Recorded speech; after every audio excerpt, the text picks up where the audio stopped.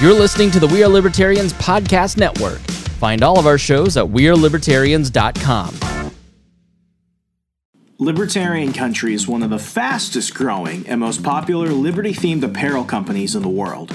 This American-based company was founded by two brothers out of Baltimore who had a vision to create an online store that offers fun, unique, and controversial political clothing and accessories.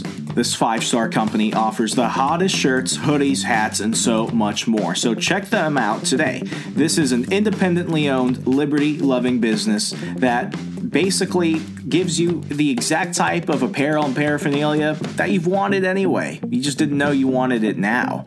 Every purchase you make using the link in the show notes allows a small part of your purchase to come back and support the show. So go grab some awesome Libertarian Country swag using that link in the show notes. You'll thank me later. Real fast, let me go ahead and tell you about Inbox Dollars. Are you looking for a side hustle so easy you could do it while sitting on the toilet or in between commercials watching your favorite show? Unless you're like on demand and commercials are like an ancient thing to you, hear me out. Inbox Dollars has your back. For 20 years, Inbox Dollars has paid over $59 million in cash rewards to its members for doing everyday online activities such as reading emails, taking online surveys, playing games, and watching videos and TV. They also have ongoing promos and contests for members to win money online. And they share the top ways for people to get beauty samples, free printable coupons, and other free online stuff. With so many easy ways to earn extra cash online and having fun in the process, it's no wonder Forbes, Mashable, Bustle, and so many other trusted outlets name Inbox Dollars the easiest and fastest way to earn money online. If you're looking for a way to influence future products and services while getting paid at the same time, then Inbox Dollars is for you. Click the special link in the show notes of this episode today and get $5 just for signing up. Get this $5 signing bonus just for creating an account. That's Inbox Dollars. The link is in the show notes of today's episode. Get it, get your $5, and get started.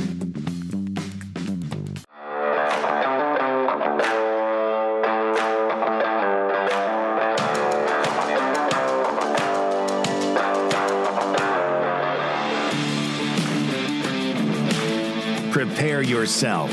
You're on the run with Remzo W. Martinez. All right, everyone. I've usually called myself the millennial Forrest Gump. I've seemed to have developed a rather peculiar life, as some would say. And I don't really look to get into strange situations. Strange situations just kind of appear around me, and I adapt to it. Anyone that's been listening to me, reading my stuff, and all, following all my misadventures knows that's the case. I don't ask for this; it just happens. I'm the millennial Forrest Gump, just running, and I happen to inspire a movement of crazy people who leave their lives and run with me. It's a pleasant cult. But, it is what it is. There's somebody I wanted to bring on today who has found himself really in a summer which he will probably not soon forget. And that, ladies and gentlemen, is Gavin Wax. Gavin, it is a pleasure to have you on. Thank you for joining us from Ground Zero. Is it still Ground Zero for the pandemic, or is it Ground Zero for the riots? Where the hell are you right now? Well, thank you for having me, Renzo. And yes, it's certainly still the epicenter of all that is horrible and miserable in this country, New York City. We are the center of the pandemic still, I believe, even though our numbers are trailing off. And we're certainly seeing the spike in crime and lawlessness and all the other social ills that have become the norm this summer and this year, in fact, that we all won't forget. And I can't run fast enough from it. I need to join your Forrest Gump march across the U.S. and just flee and run away. But unfortunately, you will have to grow a beard down to your balls, but it takes time. It is like for me, I'm right outside of DC. So, the only thing that really directly affected me in terms of like a lot of the other stuff going on was the pandemic. In Northern Virginia, we had the highest amount of cases in the Commonwealth, and being so close to DC and then Maryland, it was really kind of that. And then with the riots going on, we really didn't have a lot that happened in my side of Virginia. The town next to me, Manassas, had some just some vandalism and property damage. I'm not undermining it at all, but when you compare it to the videos and stuff of stores being just completely burned to the ground. I mean, I don't know what McDonald's did to the black community or what Wendy's did, but my God, I didn't think we'd live in America where we're burning down everyone's favorite fast food chains. I mean, yeah. I mean, I love the McDouble as much as the next guy, and that's probably ended world hunger more than any other single human invention. So, burning down the providers of such nutritious delights is not going to solve any social ills in society. I can tell you that much. Exactly. This is why I think that McDonald's should take over for UNICEF, but that's neither here nor there. I followed you on Twitter a lot during this whole thing, especially when the George Floyd riots started occurring. And I mean, the videos that you were uploading of what was going on, and I mean, the images you were able to find from other people that lived in your area, I began to realize that this was more about a cry for, quote unquote, systemic racism when people were throwing windows through a Rolex retailer and they were stealing all the watches. And I'm like, that probably has literally nothing to do with this, much like when they were burning down McDonald's. But really, what's it been like? Kind of take us from the start. Where were you in March, and what has life been really to this point? And so folks know we're doing this at the beginning of August. So I assume while stuff is still happening, it's pretty much quieted down because everyone realized that it's hard to social distance when you're destroying everything around you.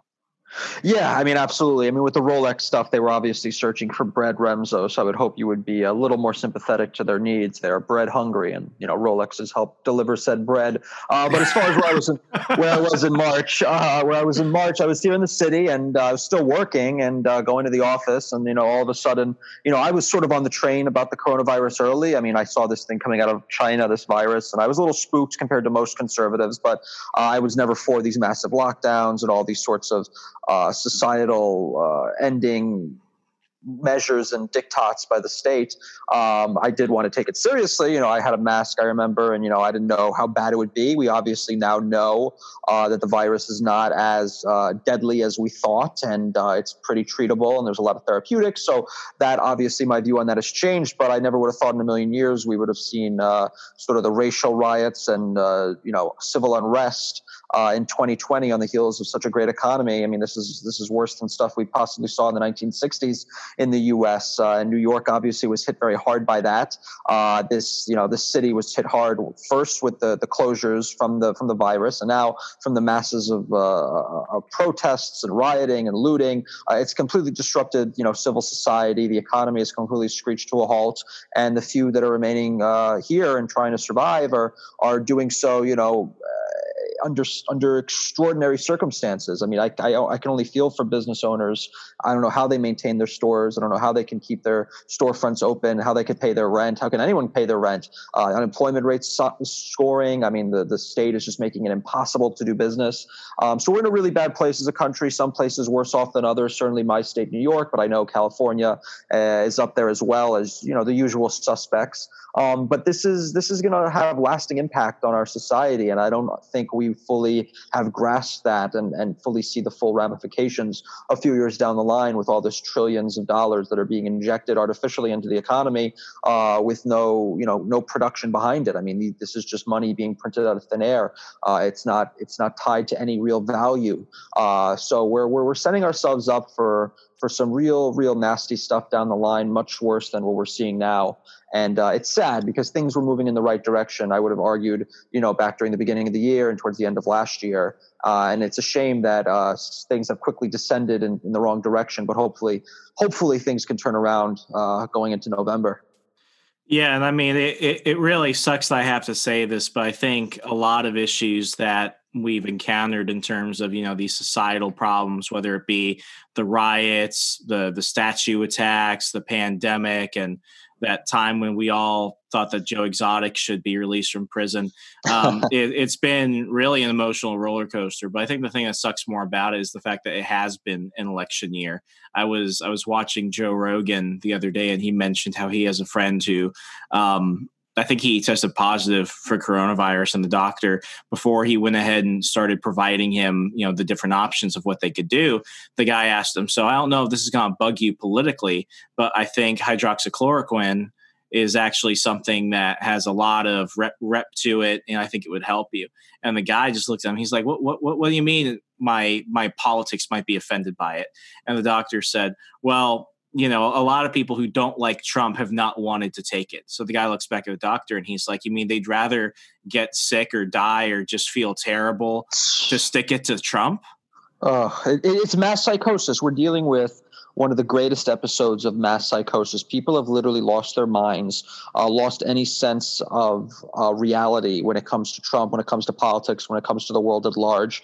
And I think that's largely to blame on the mass media and a huge degree of brainwashing and propaganda and just utter nonsense being spread. And Trump was right when he came out and said that hydroxychloroquine was appeared to be a good medicine as a therapeutic for this disease, for this virus. And there were plenty of studies that showed that. And there was a massive effort by the media, by Big Pharma to squash it. Because obviously it's a cheap generic drug that would make nobody money and would put this thing to rest much sooner. And obviously, it depends on how it's used and administered and at what point during, when you get the virus, it's administered. I mean, that's the same for all medicines, but that doesn't mean it has no use in fighting the virus. That just means you need to make sure it's used properly and obviously done under doctors' recommendations. No one's arguing against that. But the censorship we have seen against this drug by what they happened, the doctors in DC, that they censored the video, that they went out of their way banning anyone who dared share it. I mean, it just shows that there's a very concerted effort to hurt people, to hurt the country, to keep this going on for as long as possible, this social unrest, this pandemic, this economic downturn, because they think if we all suffer, it will lead Biden to victory. And I think that's such a sadistic way of viewing the world. It's really disgusting and shameful that people are subscribing to it, whether knowingly or unknowingly.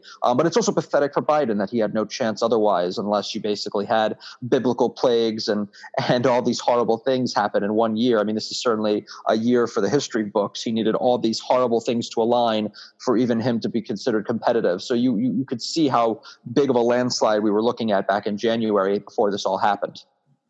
Yeah, and I mean you're in a bit of a unique position because you stand as an individual at this intersection between media and politics with all the stuff you do, Gavin. You've got quite a big resume. I mean, I say that with all respect. But I mean, one thing that we've definitely seen is that because all of this is so politically motivated, what's funny is if I want to go ahead and find 10 liberals who are attacking Trump, I can just go anywhere online and do that. What I've always found is funny is that when you have these people who are Republicans who wanted to get far in the GOP monarchy or hierarchy, however you want to put it, it's their fast track to getting on MSNBC or going Twitter viral if they go ahead and start attacking Trump or attacking Dr. Birx or any of these other people. And unlike a lot of people who are like, oh, I don't want to go ahead and speak out against my other Republicans, though if you're never Trump, you could speak out against literally every Republican. You actually push back against these people. You're quick to call someone a rhino, and you do it with actually, some reason behind it. What's that, kind of been like, having to have not only this cultural schism around you, but also this intra-party stuff, which is really just trying to tear apart at whatever sense of commonality a lot of people have? Well, yeah, absolutely. I think our greatest enemies are from within. And I think, the Republican Party, as flawed as it is, I agree with Tucker that it's one of the last institutions left that could combat the left if they would get their act together and understand what we're up against. But we have a lot of people who are not interested in ideas. They're not interested in bettering this nation or people's lives. They're only interested in their own self-aggrandizement and their own advancement and their little petty titles and within their little petty fiefdoms. In what you call the hierarchy of the party. And, these are people that, they're fine to go after Trump because he's an establishment buster. He's someone who goes against the trends, who goes against the orthodoxy. But they'll be the first to cry bloody murder if you dare criticize them on any of their policy positions or viewpoints or statements. It's total hypocrisy. But I'm of the belief that I don't put party over everything. I'm not an apparatchik for the party. I'm a conservative first and foremost. I'm someone who believes in actual principles and values, of which is a love of country, love of God, love of family, the rule of law. Limited government, et cetera, et cetera. Those values come first before, whatever letter comes after your name. And I think a lot of people seem to have forgotten that. I don't know why you would get involved in politics if you didn't care about anything. It's certainly not a career path that certainly pays dividends or is an easy one. I would only do this to advance an actual belief and believe in something. So there's a lot of these rhinos. There's a lot of these never Trumpers. They've ingratiated. They've always been there. They're the establishment of old. They've been on the back pedal ever since he won in 2016, but they're still out there. They're circling the wagon, hoping that he would lose in November, and they'll be able to reform the party back into their old Bushite neocon type of mentality, but we cannot let that happen. I mean, the party has drastically shifted. The Overton window has shifted, and we need to keep up with the times, and we need to understand that the soul of the nation is not this country club neoconservatism. It's working class populism and nationalism, which has, fusionism of other types of ideologies. I certainly come from a libertarian background like you do. That's where we first met. So I still hold many of those views, and I could be big tent to a certain degree, but I'm certainly not aligned with this sort of milquetoast establishment of old that's seeking to reassert itself on the political stage. That's why I recently had an article going against Larry Hogan in Maryland. I've been recently attacking a lot of the YRs, Young Republicans and others in Brooklyn who are completely, I would argue, I wouldn't even say that they're moderates. I would say they're complete left-wing lunatics. These are people that support open borders, nationalized health care, universal basic income. They're anti-police. I mean, these are basically complete leftists who are infiltrating the party. I believe, and I think there's cells like this across the country who are being funded and supported by the left-wing movements and nonprofits in order to weaken our institutions, in order to weaken our infrastructure, and to make us more impotent in the fight against the left. So I think we need to get real. We need to understand what we're up against and fight back in the strongest possible terms. Yeah, I mean, when you talk about the ideas that you're trying to defend, I mean, a lot of people that might, be getting to know you for the first time here, they might think that you're talking about these large abstract things. But, as someone that has followed you and, kept up with you over the years, I mean, the stuff you're fighting over is really stuff that I consider just common sense shit. Support the family, support property rights. Law and order for a civil society. I never used to think that extremely basic things would be contentious, and I'm not winning any libertarian points. I mean, I've moved in a very non-political direction over the past years, but in the past couple of years, that ever since I left political consulting, but this whole year has really kind of made me reassess like what is important. And the thing is, if we don't have this strong base as a civil society, we can't talk about the more complicated issues. It's like a lot of libertarians are mad because I'm voting for Trump. And it's like, let's really look at this. You can talk about all your grand abstract ideas where you live in a void and everything is utopian. And listen, I'm not a big fan of police unions. I'm, I would consider myself very progressive when it comes to criminal justice and stuff like that. But at the same time, you're telling me that you're going to go ahead and defund the cops or completely abolish the police. Okay, what do? Because it's not like crime just goes away. And then what you have where you have these libertarians that are like, you're breaking the nap when you don't wear a mask or if you open your business, therefore it's good for the cops to come in. It's like, okay, so now you're for the cops. Yeah. It's at this point where it's like, we're not fighting over, reforming the tax code. We're not fighting. Well, I mean, in a way we are about public education. I like what Senator Rand Paul is doing, where he's like, let's just take money out of the Department of Education and write checks to bear instead of printing it. It's like, this is literally it. And here we are, we're going up against an old man who might have dementia, who's got to pick somebody. I mean, it's just so bad.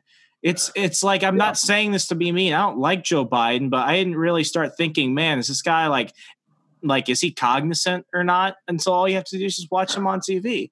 It's ridiculous. So these things, we're at the point where it's like, I am, the left is just completely lost it. And by the left, I mean real ideologues. I know a lot of people in like, in Maryland, for example, which has traditionally been a blue state, went red for Larry Hogan. Now a lot of those people who have become more conservative now really don't like Hogan. But I mean, people tell me it's like, they were Democrat voters since they could vote. And they've looked around at what's happened and they're like, I can't vote for him. So all these people thinking that Trump is going to lose on a few of these particular situations, it's like, you got to understand there's enough people out there that have to work and pay the bills and feed their families. They don't want to deal with a lot of this petty bullshit. And I mean, last month, it's only been a month, really, if you think about it. It feels like a million years when Democrats were just going around the country and just completely destroying statues for the absolute hell of it. It was so funny because I'm sitting on my couch. I wake up late. I've got my coffee next to me. I turn on the Fox and I see you screaming in front of the Teddy Roosevelt statue. And I'm like, oh God, what's Gavin doing? So I turn on the volume, and I mean, it wasn't like a anti-Black Lives Matter rally. It wasn't really like an anti-Antifa rally. It was basically saying, listen, enough is enough of this shit. If we're going after Teddy Roosevelt, then this has gone way too freaking far. Yeah, man. I mean, you hit the nail on the head there. I mean, that rally was a huge success. We got a lot of press from it. A lot of went viral. Many of the videos, the speeches, etc. And actually, could you rewind a little bit? Can I tell us what happened? What led to that moment? Yeah. So there was this movement that I saw by the board of the American Museum of Natural History to get rid of the Teddy Roosevelt statue in front of the museum, which is obviously there because without Teddy Roosevelt, that museum, that institution would not exist today. And they were trying to get rid of it because it depicted a black man and a Native American man standing tall and proud beside him on a horse. It's an equestrian statue. He's the focus of the statue, so he's on a horse, so he's obviously going to be elevated, and he's going to be the most prominent figure in this statue. But they're not depicted negatively. They're not depicted in a demeaning manner or subservient. They're standing tall and proud, and they're flanking him on either side. And it's being alongside him. Right? Yeah, they're alongside him, and they're representing, the continents that he visited and frequented, Africa and North America, because he was an outdoorsman, he was a naturalist, etc. And it represents his background. So there's nothing there about the statue. But this is what the left does. They take innocuous things that have historical meaning and historical relevance, and they seek to destroy it because this is about controlling the past in order to control the future. So they will always find anything and everything they can with a piece of art or whatever it is, and seek to destroy it. And they'll always move the goalposts, and they'll never concede. And they're not there to negotiate; they're there to destroy. And the mob basically got this museum to agree, and they were planning to remove it. And when we heard about it, they were planning to do it in the middle of the night and have no outside input, even though it is publicly owned statue on publicly owned ground. It should have been up to maybe a referenda at the very least, let the people decide. But they wanted to remove it on their own, and we made a big stink, and we got a ton of press, and I think it's kind of stalled them a bit. I don't know exactly where it is due to the lack of transparency, but it certainly stalled them through our protest. And we had over 200 people show up. It was one of the first in the country to really push back against this when they were going after the statues, when they were destroying the cities with the rioting, the looting. And it turned into a pro-police rally, but like you said, it wasn't necessarily anti-anything other than, anti-historical destruction and anti-lawlessness. We had people there from all backgrounds. We had some Democrats there because he was a pretty popular uniting figure. I mean, I don't agree with a lot of things that he supported. He was pretty progressive, and I'm saying that in like the negative way. Yeah, I agree. I think he was very progressive. I'm certainly not a fan of a lot of his policy proposals, but I liked his populist streak. I like that he was certainly an American patriot, a nationalist, and he was a sort of a folk icon in many ways. Yeah, I mean, here's the thing, and I mean, I'm sorry to interrupt, but it's like what I'm trying to understand. Maybe it's because I'm older, but like, history is complicated. Life is complicated. I could hate like 90% of Teddy Roosevelt's, politics and still say that he was a great American. Agreed. And that's how I feel. That's exactly how I feel. And that nuance is dead. That historical analysis is dead. Everything has to be black and white now. And what's funny and ironic about it is that he was essentially the founder of the progressive movement, as you just mentioned. And that didn't save him. It didn't matter that he was ahead of his time in terms of race relations. It didn't matter that he was this stalwart for essentially a lot of left-wing ideologies. They're still coming after him. So if they could come after him, they could come after anyone. And it just shows how far things have moved from just the Confederate statues. They want a wholesale revision of American history, of world history. It's part of their cultural revolution. And we were happy to stand up, be the first to stand up and push back against it. But, what you were mentioning earlier was also interesting. I mean, don't get involved in politics if you think that this is all about utopianism and reaching an equilibrium in society. I mean, politics is about victories on the margin and small fights and small battles and small victories and pragmatism. And it moves society slowly in the right direction. I take the view that it should be all of the above, that politics should be part of moving us in the right direction, but also education, media, the culture, etc. And if you look at that holistically, politics is just one tool to move our country and move our society in the right direction, but it's not the end all be all.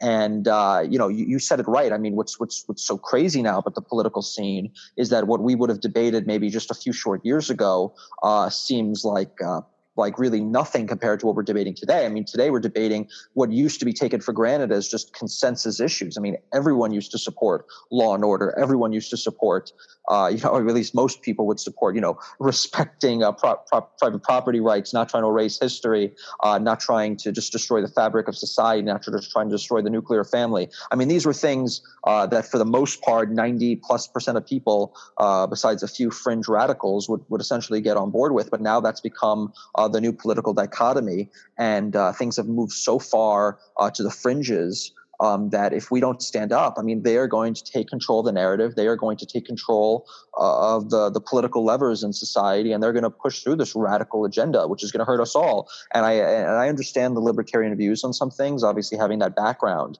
but I don't see from a pragmatic standpoint how you can look at this election and think that Trump is not the best candidate for us on the whole. I mean, if you think Biden winning, which would imply the Senate goes with it, and a full Democrat control of our entire government would be good, I mean, you're out of your mind.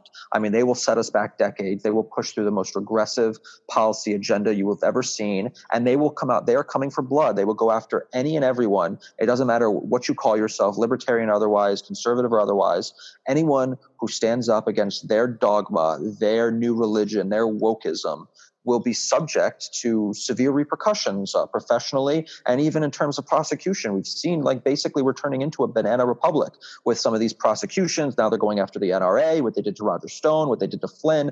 I mean, that's going to happen en masse if we lose control of government. So like him or hate him, he is the last, obstacle against their Maoist Marxist takeover. And if you have any respect, and if you still do appreciate, the property rights that this country was founded on, and the freedoms this country was founded on, and your civil rights, and your right to be, your right to a free conscience and to your own opinions, and to speak your mind freely, then you should understand that as flawed as the Republican Party has been and how weak as they've been, they are our best shot, and anything else is just basically acquiescing to the left steamrolling over your rights.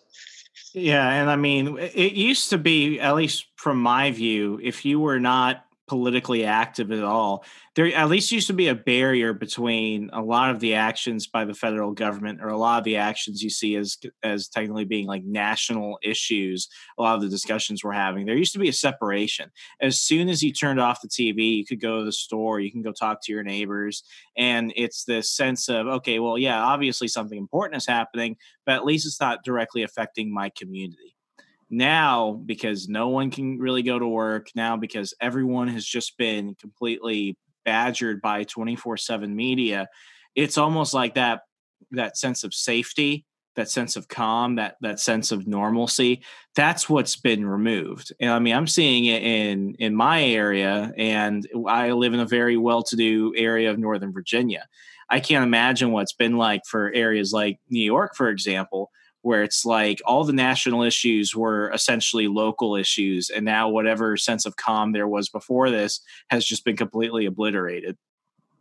Yeah, I mean the normalcy in our lives and what the world used to be like, 2019 and before is completely over. I think we've reached an inflection point in our society and our history that everything after the beginning of this virus essentially is just new territory, new ground, and a new era.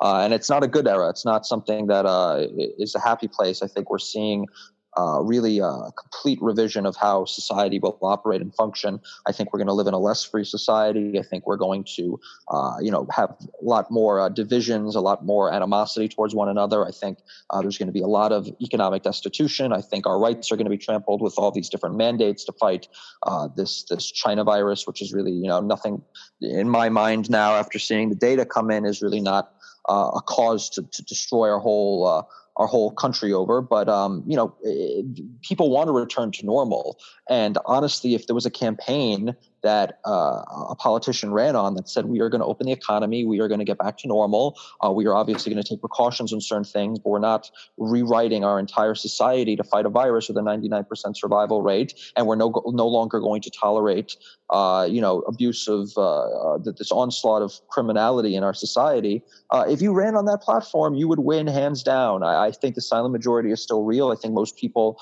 want that. They're just looking for leaders that have the backbone and the fortitude to say it. Trump has been. I wish he came out stronger for it in some regards. He has, I think, some bad advisors around him who have been misguiding him because a lot of these issues that have popped up in this year really play to his base, really play to his core policy platform that he's always stood for. So it should have been something that he could have seized the moment on. Instead, we've let the left take the narrative away. We've let fear-mongering rule the day. And as a consequence, we're in a really bad place as a country, something we haven't seen before. It really feels like a time on the precipice of a civil war or something worse. Just really? Okay, I agree with everything you say except that last part. We're dealing with a country that had a toilet paper freak out, and we weren't even running out of toilet paper. You think that we're going to start fighting each other?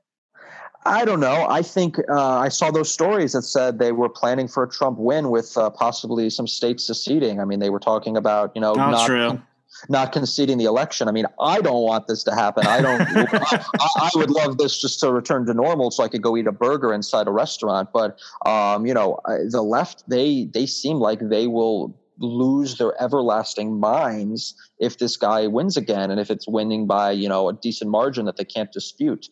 So I think that they're going to do everything they can. I think they're going to manipulate polls. I think they're going to continue to push their narratives in the media, and they're going to wage total war. And if it backfires on them, then God help us all, because we saw what happened last time when they lost and they entered into this bout of psychosis that really began our discussion. I think it's only going to get worse. I mean, I don't know what they're capable of. And you look at some cities across this country, you look at Portland, you looked at, scenes in DC and Seattle, wherever. I mean, this doesn't look like the United States. This looks like some post-apocalyptic America with these roving gangs of Antifa setting up communes, taking over streets, beating up anyone who disagrees with them, and just and becoming a law unto themselves. I mean, this is not something I thought I would have seen in my lifetime. So we have become acclimated to these radical changes in our society that we would never have tolerated or even contemplated a few years ago. I mean, no one in the right mind would have thought that a major American city would have been had a huge part of its downtown been dominated by a domestic terror organization, and the local, state, and federal authorities were completely powerless to fight it off. I mean, so for me to say, what I said before, that we could be approaching some kind of, internal strife, I mean, it's possible it doesn't happen, but I think the way everything has been heading, if a few things go the wrong way, I mean, we could be looking at a really rough year. And I think it's only going to get worse till November. And I think win or lose, it's not going to be pretty after November. Yeah, I mean, this is such a strange time to be alive, because I don't buy that this is the election that end all elections, only because they always say that. But this is really an election where it's like, if you want to go back to work, you know who you have to vote for. If you want to keep your police, good or bad, to at least understand that that's what you need for a civil society to function, then you know who to vote for. if you want to make sure that your neighbors aren't going to snitch on you for, being too close to another person, or whether or not your child violated a truancy law because they were 5 minutes late to a Skype classroom session, like, who to vote for. It's come to the point where just very, very basic things now have become such contentious things. And, I blame a lot of things, and everyone likes to blame the media and stuff like that. But I mean, the truth is we are ultimately responsible for the environment we've made. We've allowed ourselves to become this way. And that's the worst part about it. We all want to blame somebody else. We rarely want to actually take some blame for ourselves in this.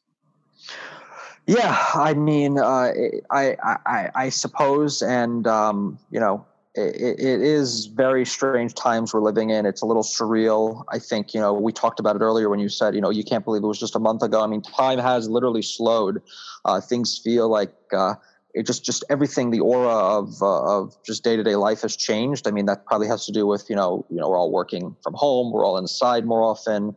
We're when we're outside, it's all the social distancing. I mean, there's a lot of psychological components to this that I don't think are really being looked at fully. I think it's really changing how people look at the world, how they feel about each other, how they think about themselves, because, we're really in uncharted territory here in terms of all these drastic changes in such a short period of time.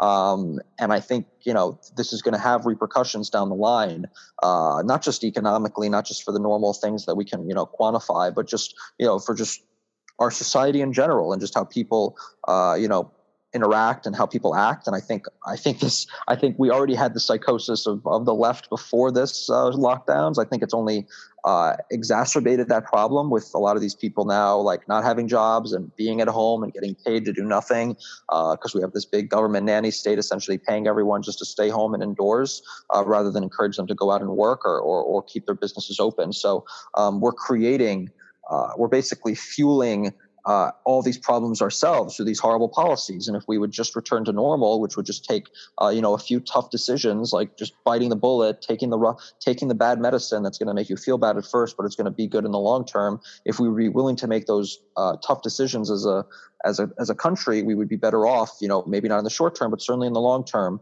for our posterity. And we need to look, beyond just election cycles. We need to look just beyond the next month or two of the news cycle, and say, listen, what we're doing right now, we're setting ourselves up for a real bad place. And these $1 trillion bailouts and all this other stuff is going to set us up for catastrophe. Yeah, I absolutely agree with you on that one. And, the one thing I kind of want to do, caveat this new show that I've been doing since, I think it's pre-plague. I don't know if we're going to call it, I'm going to call it BP, before the plague. I like it. BP. Yeah, BP. Sponsored by BP. It's really about understanding how we place ourselves in a situation where we're independent. And by independent, I don't mean fully being an autonomous person. It's hard to do that in this world, but being independent in the way that you can move when you need to move, that you have the resources and the money, so that way you're not affixed to a certain location. And then also being well within your own life, your finances, your health, so you have the ability to make those choices. So I am curious, during all of this, have you considered leaving New York? I mean, it's come up more than I would have liked. I mean, had you asked me a few months ago, BP time, I would have said never. But really, the city's changed, and it's not the same place it was a few months ago. I mean, there are a few neighborhoods like mine in the Upper East that's doing relatively okay. I mean, there's a semblance of normalcy. There's stores open outdoors and things like that, and there's still a decent amount of foot traffic. But every other storefront is still closed. Even the places that are open, they're at minimal capacity, and they're definitely not going to make it through the winter. So we're kind of in this weird time right now where things are lingering. But if there is another lockdown, if there is a surge or whatever they're going to call it with the virus, whatever last vestiges of normalcy left in the city are going to be gone. And I don't think people realize that. In the city, yeah, I mean, a place like New York, you put up with it. You put up with a lot of the BS. You put up with these ridiculous, Democrat-run cities, because at the end of the day, they are cultural hubs. They are economic hubs. You have to be here to work. You have to be here to make good money. You have to be here to advance your career, and you get the perks of all the culture that comes with it: the restaurants, the theater, the music scene, whatever it is, the bars, the restaurants, etc. but when that's gone, then it's a horrible trade-off. Then you're basically just paying a lot of money for a little bit of square footage, and you don't have to work there. You could work literally anywhere now remotely, which I think is a good thing. I think basically what kept a lot of these cities alive, these Democrat-run cities alive, beyond just their name brand, like the name brand New York, what kept them alive is just the concentration of capital and the concentration of economic activity. But now that old 9 to 5, which I thought was just outdated anyway, but that 9 to 5 working from an office thing is starting to die out, and you could essentially do the same thing working remotely, working for shorter hours. The cities are going to lose their grip on that economic capital, and it's going to disperse across the entire country. You're going to see a resurgence in the suburbs. You're going to see a resurgence in rural areas because people now could be more flexible with where they live, and many of them probably would not have chose to live in the city, but it may have been the only place that they could work. So that's going to have huge ramifications for these Democrat-run cities, and they're going to have to really reform, change their tune, change their policies if they're going to want to attract people, attract human capital, attract businesses. Otherwise, they don't have a leg up anymore, and they're going to go the way of a lot of the former industrial cities went in the Midwest. They're going to really just kind of cripple and die, and I think we're going to see a massive change demographically from the cities into these periphery areas where people can get lower cost housing and they can still get all the amenities that were available to them in the cities, but now they could work from wherever. And I don't think that's necessarily a bad thing. I think that may be a good thing. I mean, I think that'll break the stranglehold. I would just hope that the people fleeing the cities don't vote for the same policies that destroyed the cities. And I would hope that people who remain in the cities would be wise enough to vote for new government and new policies to keep them competitive. For a place like New York, though, back to your original question, to be specific, I think New York is a unique case just due to its size and its stature and its significance. So I think it'll still retain a core of business and culture, but it's never going to be the same. It's a shadow of its former self, and it's going to go through a slump, and it's a very cyclical city in general. It's a cyclical place that, they go through these ups and downs where it has to get really, really bad before it gets better again, like we saw with Giuliani, et cetera. And it's a shame it has to be like that, but that's kind of because of the transient mindset of the city where people come here from wherever and they leave after a few years, and they're not building roots, they're not building communities, they're not building families. And that's what you could basically say about a lot of, I'm drifting off here, but you could say that about, mass migration in general. When you have this mass migration, it's like, a lot of transients who have no roots, who have no connection to these different communities, to these nations. You get that sort of cyclical nature because if you don't have the institutional knowledge of what destroyed these places or what made those places great, you're not going to be able to vote properly, and you're not going to have government that reflects people that have that institutional knowledge. I'm getting really theoretical here, but yeah, no, I mean, I totally see where you're going with it. I mean, you were talking of things in like a large scale. I mean, the biggest thing that I've learned through this whole situation is really think locally. And I mean, I'm not a native Virginian, but I've been living in Virginia since 2007, 2008. So this is really the only stable place I knew because I was an Army brat. It's just part of the life. And it is really funny because when I moved here to Fairfax County, it was really a very deep red place, very moderate Republican, but deep red compared to, a lot of our neighbors. And then over time, you had a lot of people coming down from up north. And you had a lot of people from California coming. You had a lot of people from the major cities coming. So Northern Virginia has really become this transitory place. And then, of course, we have a lot of people coming from overseas. So, of course, I mean, Virginia went from being a reliably red state to a blue state, despite the fact that almost most of the Commonwealth, when you look at a map, is conservative. And, this is my adopted home. So I understand it a bit more. And I've always lived in the South primarily. So it always bothered me when it's like you've got people who don't live here. You have people that have nothing to do with people who actually live and work and die in Virginia, telling Virginia how to go ahead and go about our days. And I mean, the best thing I did was in the middle of the pandemic, I went on a road trip. I did a full podcast about it. I did a whole road trip around Virginia, checking out all the cities I've never been to. And I mean, in the midst of all this, of course, what am I going to run into? I'm going to run into Confederate monuments. And I'm not stupid.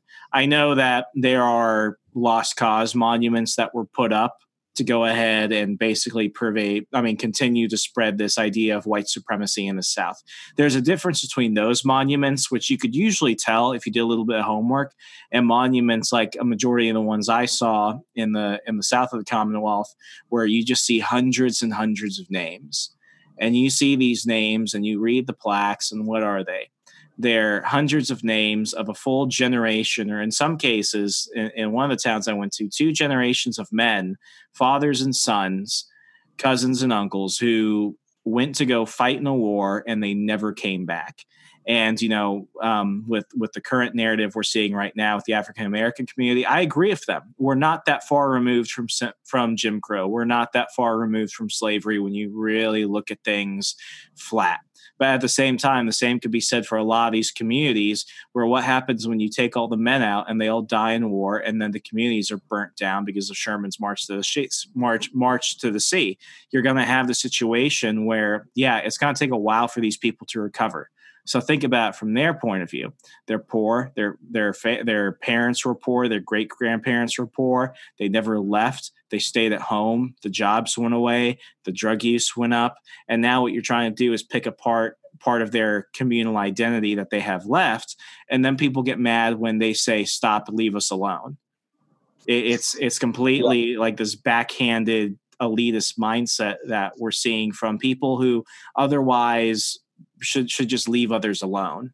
Yeah, I mean, there's a lot of good stuff there, what you just said. I'll start with, how you have states like Virginia and actually like New York that are large swaths of it are actually Republican, and they're skewed, I think, in the case of Virginia with NOVA, with Northern Virginia, and in the case of New York, the 5 boroughs. And what you used to have before some Supreme Court rulings is that a lot of states had their own internal electoral college, that they had a sort of a quasi-federal system at the state level where you had the counties have equal representation in, say, their upper house and the Senate.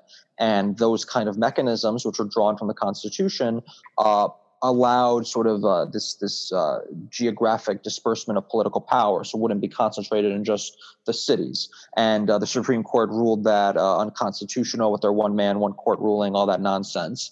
In a lot of states that previously had that sort of system, had to replace them, and that actually helped the Democrats, obviously, because they have their concentration of power in the major urban areas, in the major population areas, and then they could outvote the huge swaths of the rest of the state, which, if you look at a map by county, which you could do for a place like Virginia and New York, you'll see sea of red, and then you'll see just pockets of blue, and those pockets are what outvote the rest. So a simple change like that could really help a lot of these cities, even states, but also cities. Funny enough, New York City used to have that. They used to have a bicameral city council with a board of aldermen and I believe it was called I forgot the name of it, there was the Board of Revision, and it basically said that each borough had an equal representation. So a very Republican borough like Staten Island had an equal representation with the other 4 boroughs, and that actually helped balance power and helped make sure that interests of one borough wasn't overwhelmed by the interests of the larger boroughs. So simple things like that have been, trampled on. But to get to your broader point about, the Confederacy, the Civil War, the South, I mean, nuance is dead. I mean, the left has killed nuance. They've killed, as we mentioned earlier, any sort of like real historical analysis. And look, obviously at the time, slavery was reprehensible. I'm glad the Union won. I'm glad slavery was put to a bloody end. But you have to also remember that there was nuances to this. Some nuances that people don't like to talk about, how slavery was legal in the North throughout the entire duration of the war. West Virginia, Maryland, Delaware, Missouri, Kentucky, all Union states, including also the capital of the country, Washington, D.C., all had slavery.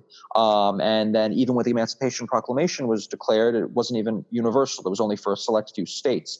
So you have to remember that looking back on it in such black and white terms is kind of not accurate. It's not what you should be doing. You should be looking at it with a bit of nuance. You should also recognize that most of the people that fought for the South were basically poor back farm country, bumpkins who didn't own slaves, who didn't own plantations. And those are the people you're talking about, the generations of people that died in a very bloody conflict.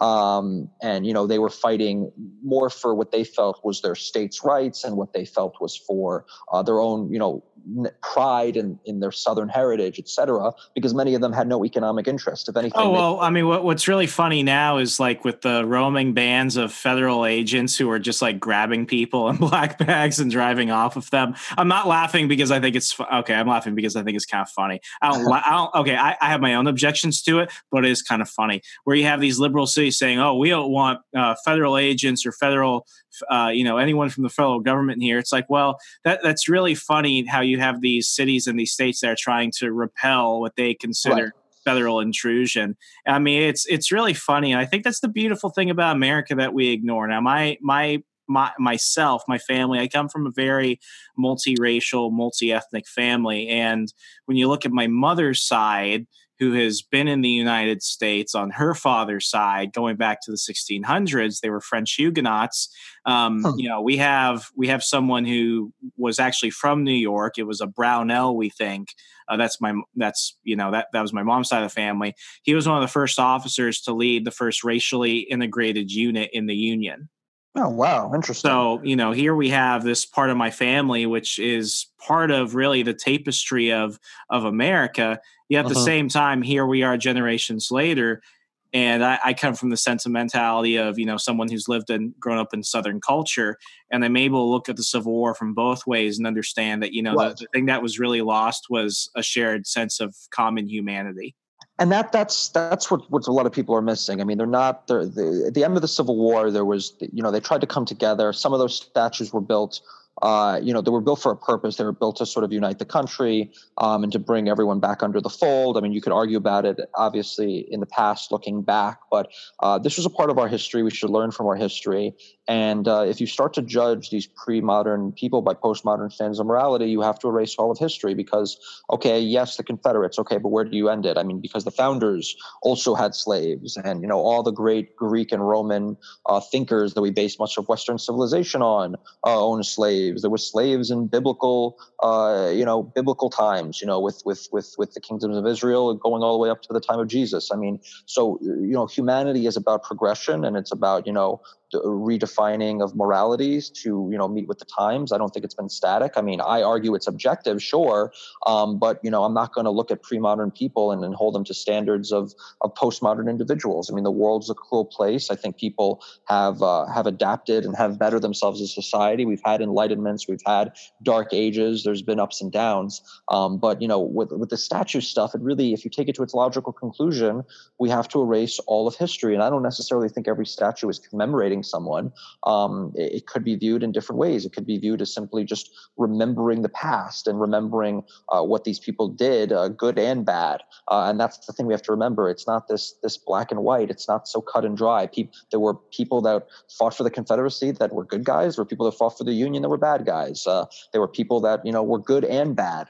And, they used to teach history like that. Now it's all like something out of a Hollywood movie. It's so childish and immature. And you obviously have that perspective. I think there are other people who could have a similar perspective, maybe coming from a mid-Atlantic state where they could see the South and the North. But, unfortunately, that these discussions can't be had. And if I said even, a 10% of what I said today anywhere else, they would just immediately be like, oh, he's a racist, whatever. It's like, what are you talking about? I'm just here to talk about, history in a sane, rational way. And they all want to just, paint it as cut and dry to push their own political narrative, which, as you pointed out, is ironic because a lot of the narratives they're pushing in the modern day would have been applicable to what the Confederates wanted. Now they're all of a sudden, they're pushing back against federal enforcement of laws. They're pushing for secession. They're pushing for, nullification of immigration laws, nullification of a lot of different federal legislation or federal decrees from the Trump administration. All those things are things that the Democrats and the in the South during the Confederacy would have supported. So it's just ironic that they're the first. They don't even see that hypocrisy in their current political aspirations. Yeah, I mean, I certainly don't believe that history repeats itself, but it sure as hell rhymes. I think it definitely does. I mean, I am of the full belief that we have a short history, so we have a short memory as humans. We tend to forget our past, and that's why we're doomed to repeat it because we don't learn from our past. That's why history is so important. I mean, there's always like the little anecdotes, like don't invade Russia in the wintertime. There's also just more macro level stuff. Like there's definitely more macro level stuff. I mean, people have always made analogies to ancient Rome. People have made analogies now to the French Revolution, et cetera. Obviously, it's never going to be an exact correlation and just a perfect match. But, if you look at these historical periods of time, let's just take, for example, the French Revolution, and you had what started out as legitimate grievances, and then it was taken over by a very radical left-wing faction, and they ended up being far worse oppressors than the kings that they replaced. And you see the same thing in, say, a place like Cuba, where, the original revolution against Batista was a corrupt kind of mafia-run dictatorship, okay, but what replaced it ended up being much worse. And, you could see these sort of patterns throughout history. Again, they're not exactly perfect, but if you learn from them, you could make better decisions in the future. And I think conservatives in general and people on the right and even libertarians tend to have a better sense of that than the left, who seem to have a very short memory, and it's very utopian, and it's very not based on reality. It's not based on the human condition. It's not based on how people actually operate in society. It's based off of failed economic treaties and just really trying to change the world to fit an image that's just not natural and just not organic. And that's why their types of rule and their types of government always end up being the most cruel and tyrannical, because they're forcing something that just wouldn't come about naturally, that wouldn't come about organically, that's just not really widely supported, because they want to just completely, utterly change society. And that's what we're seeing now. They want to do that, and it's becoming they're becoming a louder and louder minority. They're growing in numbers, but you see how they could just completely destabilize and debilitate the entire nation by just having a few small cells of very radical fanatics in the major media markets in the major cities. We saw with James O'Keefe's Project Veritas. They pointed this out. It's like you don't need a really big groundswell of support. You just need a few thousand crazy bastards in these major cities for people to be like, holy crap, they're everywhere. Holy crap, they must be really popular. And it's like, no, that's just like a marketing gimmick. They're trying to give you the illusion that these radical left-wing views have the popular support that they really don't. I'm rambling, but yes. You just reminded me. Yeah, I totally get it. I mean, you just remind me of the story. When I was working at Freedom Works, one thing I like to do during my lunch break is I would walk over to Capitol Hill. There was always a rally or something going on. I didn't really care what the rally was about most of the time. I just want to go actually just see what was going on. It's part of the joy of being in D.C. You get to see people do that stuff. And I'll never forget, there was this pro-life rally. Ted Cruz, Ben Carson, Rand Paul were there. Matt Walsh was there. And across the street, you had people from Emily's List and Planned Parenthood show up for a, quote, counter rally. But what ended up happening was they showed up in a bus. Everyone got out. A couple people with cameras stood in front of them. They all crowded together very tightly. Then they did a chant and they waved their signs. And as soon as the guy with the camera put his camera down, they just went over to the bus. And I thought, well, that's really weird. That's kind of a pathetic rally. But I end up watching our local Fox affiliate when I get home, and you would have thought that like thousands of people showed up, and it was for hours long, and that the whole narrative wasn't painted by the actual truth behind the context of the event, but it was all from the people who were spoken with, and it was everyone who showed up on behalf of Emily's List and Planned Parenthood. Yeah, and I mean, I know they've done that. They'll downplay the pro-life rallies and marches, and then they'll basically get a certain frame and a certain camera angle to make it seem like the counter pro-choice marches are equal in size, when that's just never the case. And sure, there are definitely been mass left-wing gatherings as well. I mean, I think those crowd-sized things are usually kind of irrelevant. I think there's a lot of people that could feel very strongly and just never show up in general. I don't think it necessarily reflects on a movement's popularity, and that goes for both left-wing and right-wing movements. But it's for sure. I mean, there's massive media manipulation, and it's all very subtle, and it's done to make people. I mean, people generally want to conform, and I feel like a lot of people tend not to want to go against the grain. Like I'm talking about, the average Joe and Jane. I think, so if you give the impression that a certain viewpoint, a certain ideology, a certain set of beliefs has a lot more support than it really does, you're going to gain a lot of supporters. And I think that's what happened with BLM. I mean, they obviously conflate. They're very good with semantics. I mean, just like the word liberal in and of itself used to basically mean libertarian or classical liberal. Now it means something completely different. They do these semantic games with things like progressive. Obviously we all want to progress. We all want to move forward in a good trajectory.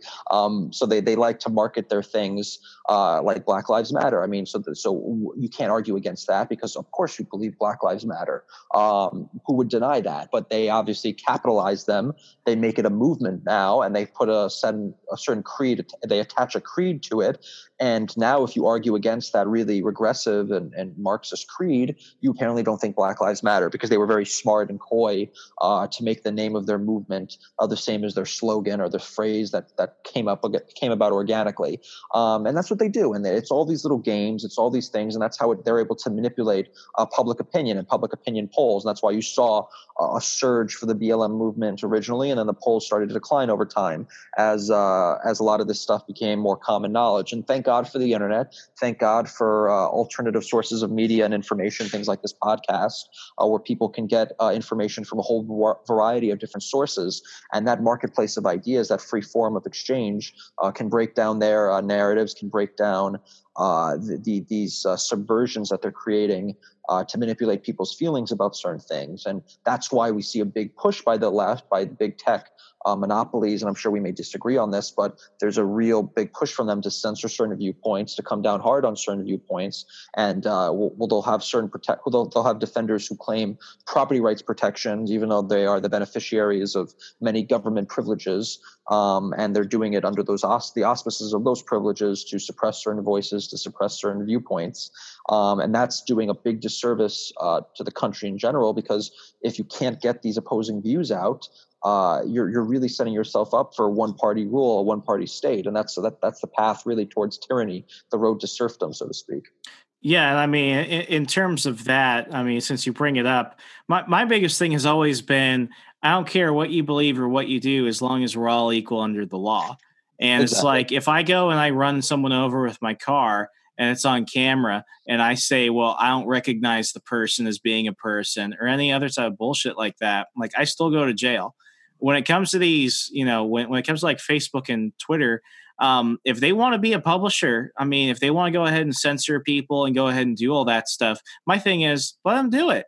But they can't have the same protections like an actual social media platform should be. If they want to be a publisher, if they want to actually start interjecting more of their ideology and their actions into the space they've created, then that's the bed they've made. They have to sleep in it, and they should be able. I mean, it's like when I explain it to people, it's like if somebody tweets out, Trump is an alien and he eats children and stuff, he could technically sue the person who's saying that.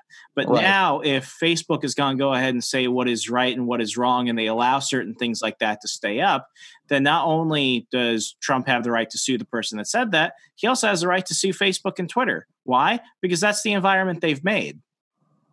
Yeah, I mean, I fully agree with you. Equality under the law, and it's kind of ridiculous that a lot of people who claim to be pro-market and free market are doing these mental gymnastics and pushing out these legalistic arguments to defend the current Section 230 provisions, which have set up completely unequal protections.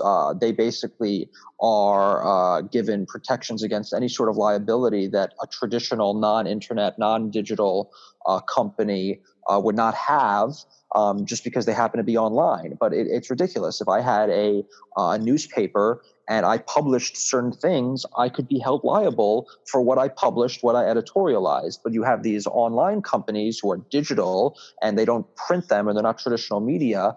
And for that simple reason that they could publish things, they could editorialize, they can manipulate and engage in things that would be akin to a publisher, and they don't have the same liabilities. And it's just simply not an equal playing field.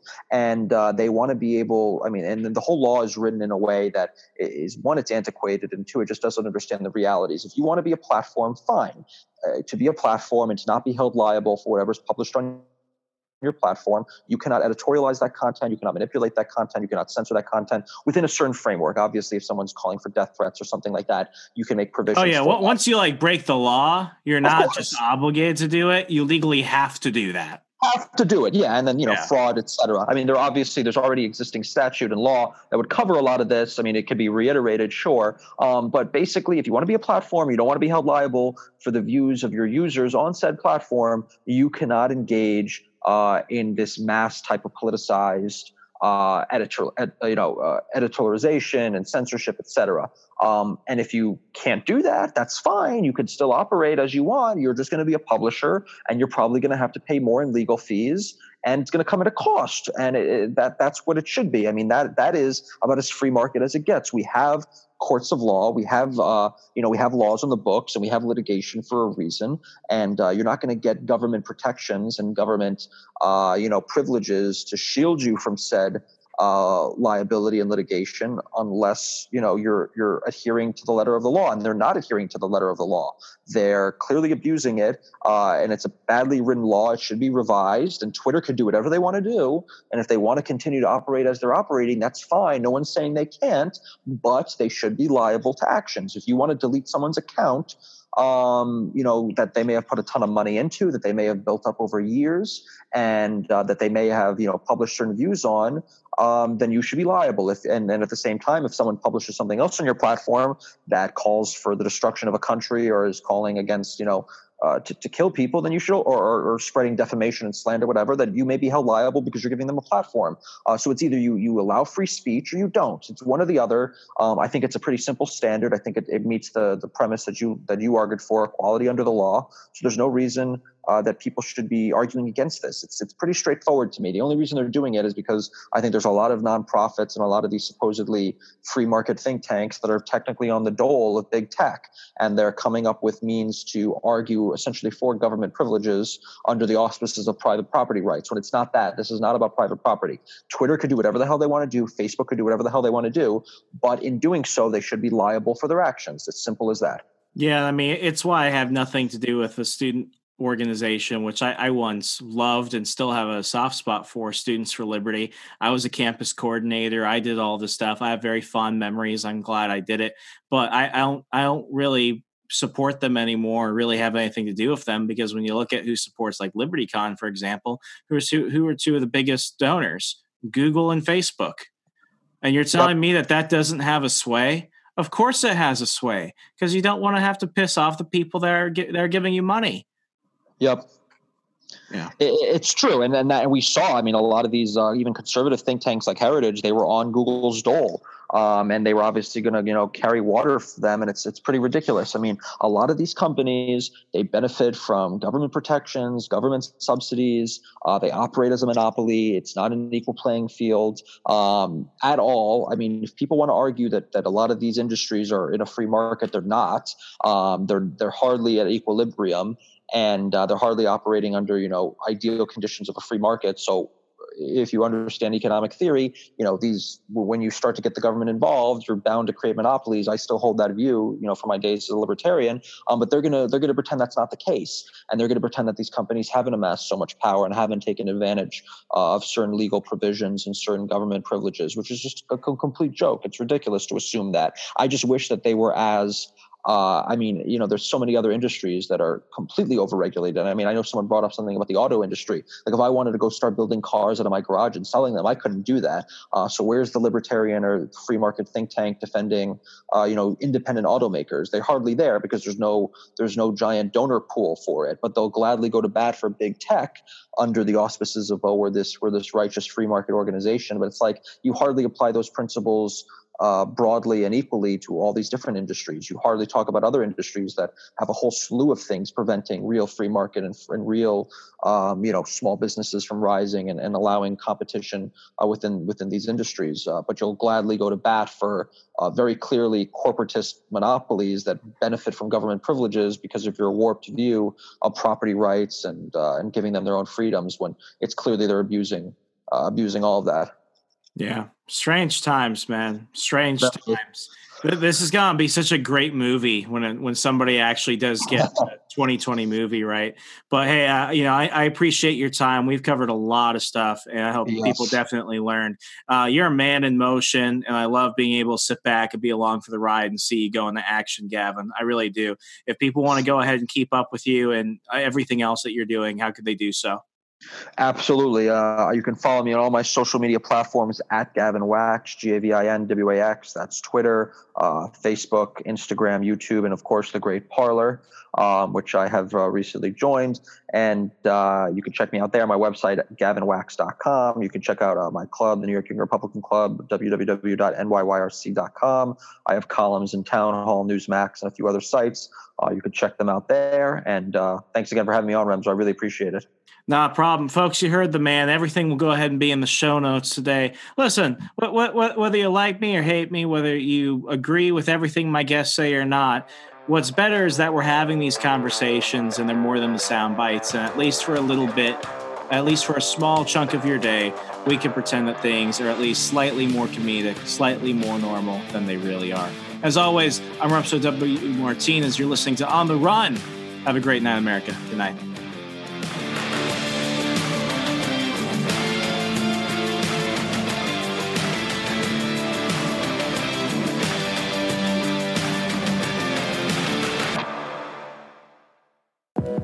Check out our other shows and more from the We Are Libertarians Network at wearelibertarians.com.